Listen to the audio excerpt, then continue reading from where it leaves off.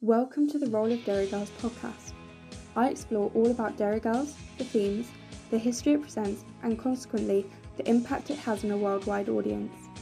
Why did a series about a wee place in the corner of Northern Ireland become so loved? Today, I'll be speaking about Chernobyl. You may wonder what the link between a sectarian conflict in Northern Ireland and a nuclear disaster in Ukraine is, but dairy actually played and continues to play a part in Chernobyl's recovery.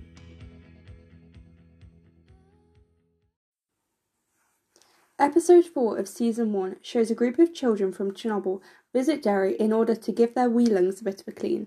In technical terms, have respite from the extreme radiation the 1986 Chernobyl disaster caused. From 1994, the Chernobyl Children's Appeal brought children affected by Chernobyl to Northern Ireland.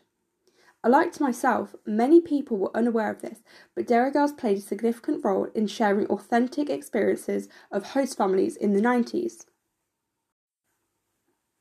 One of my favourite moments from this episode is when Claire is desperately trying to find something in common with Katia, the Ukrainian girl whose Erin's family are hosting.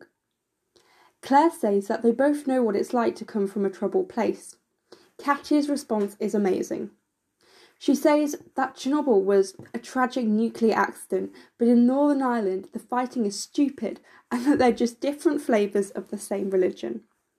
Katia's perspective is so fascinating because naturally she's very distant from the Troubles.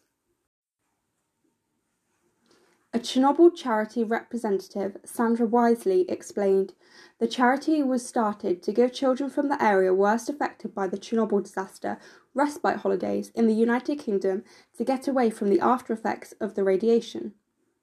The air and the ground is still affected by the radiation and the crops that they grow.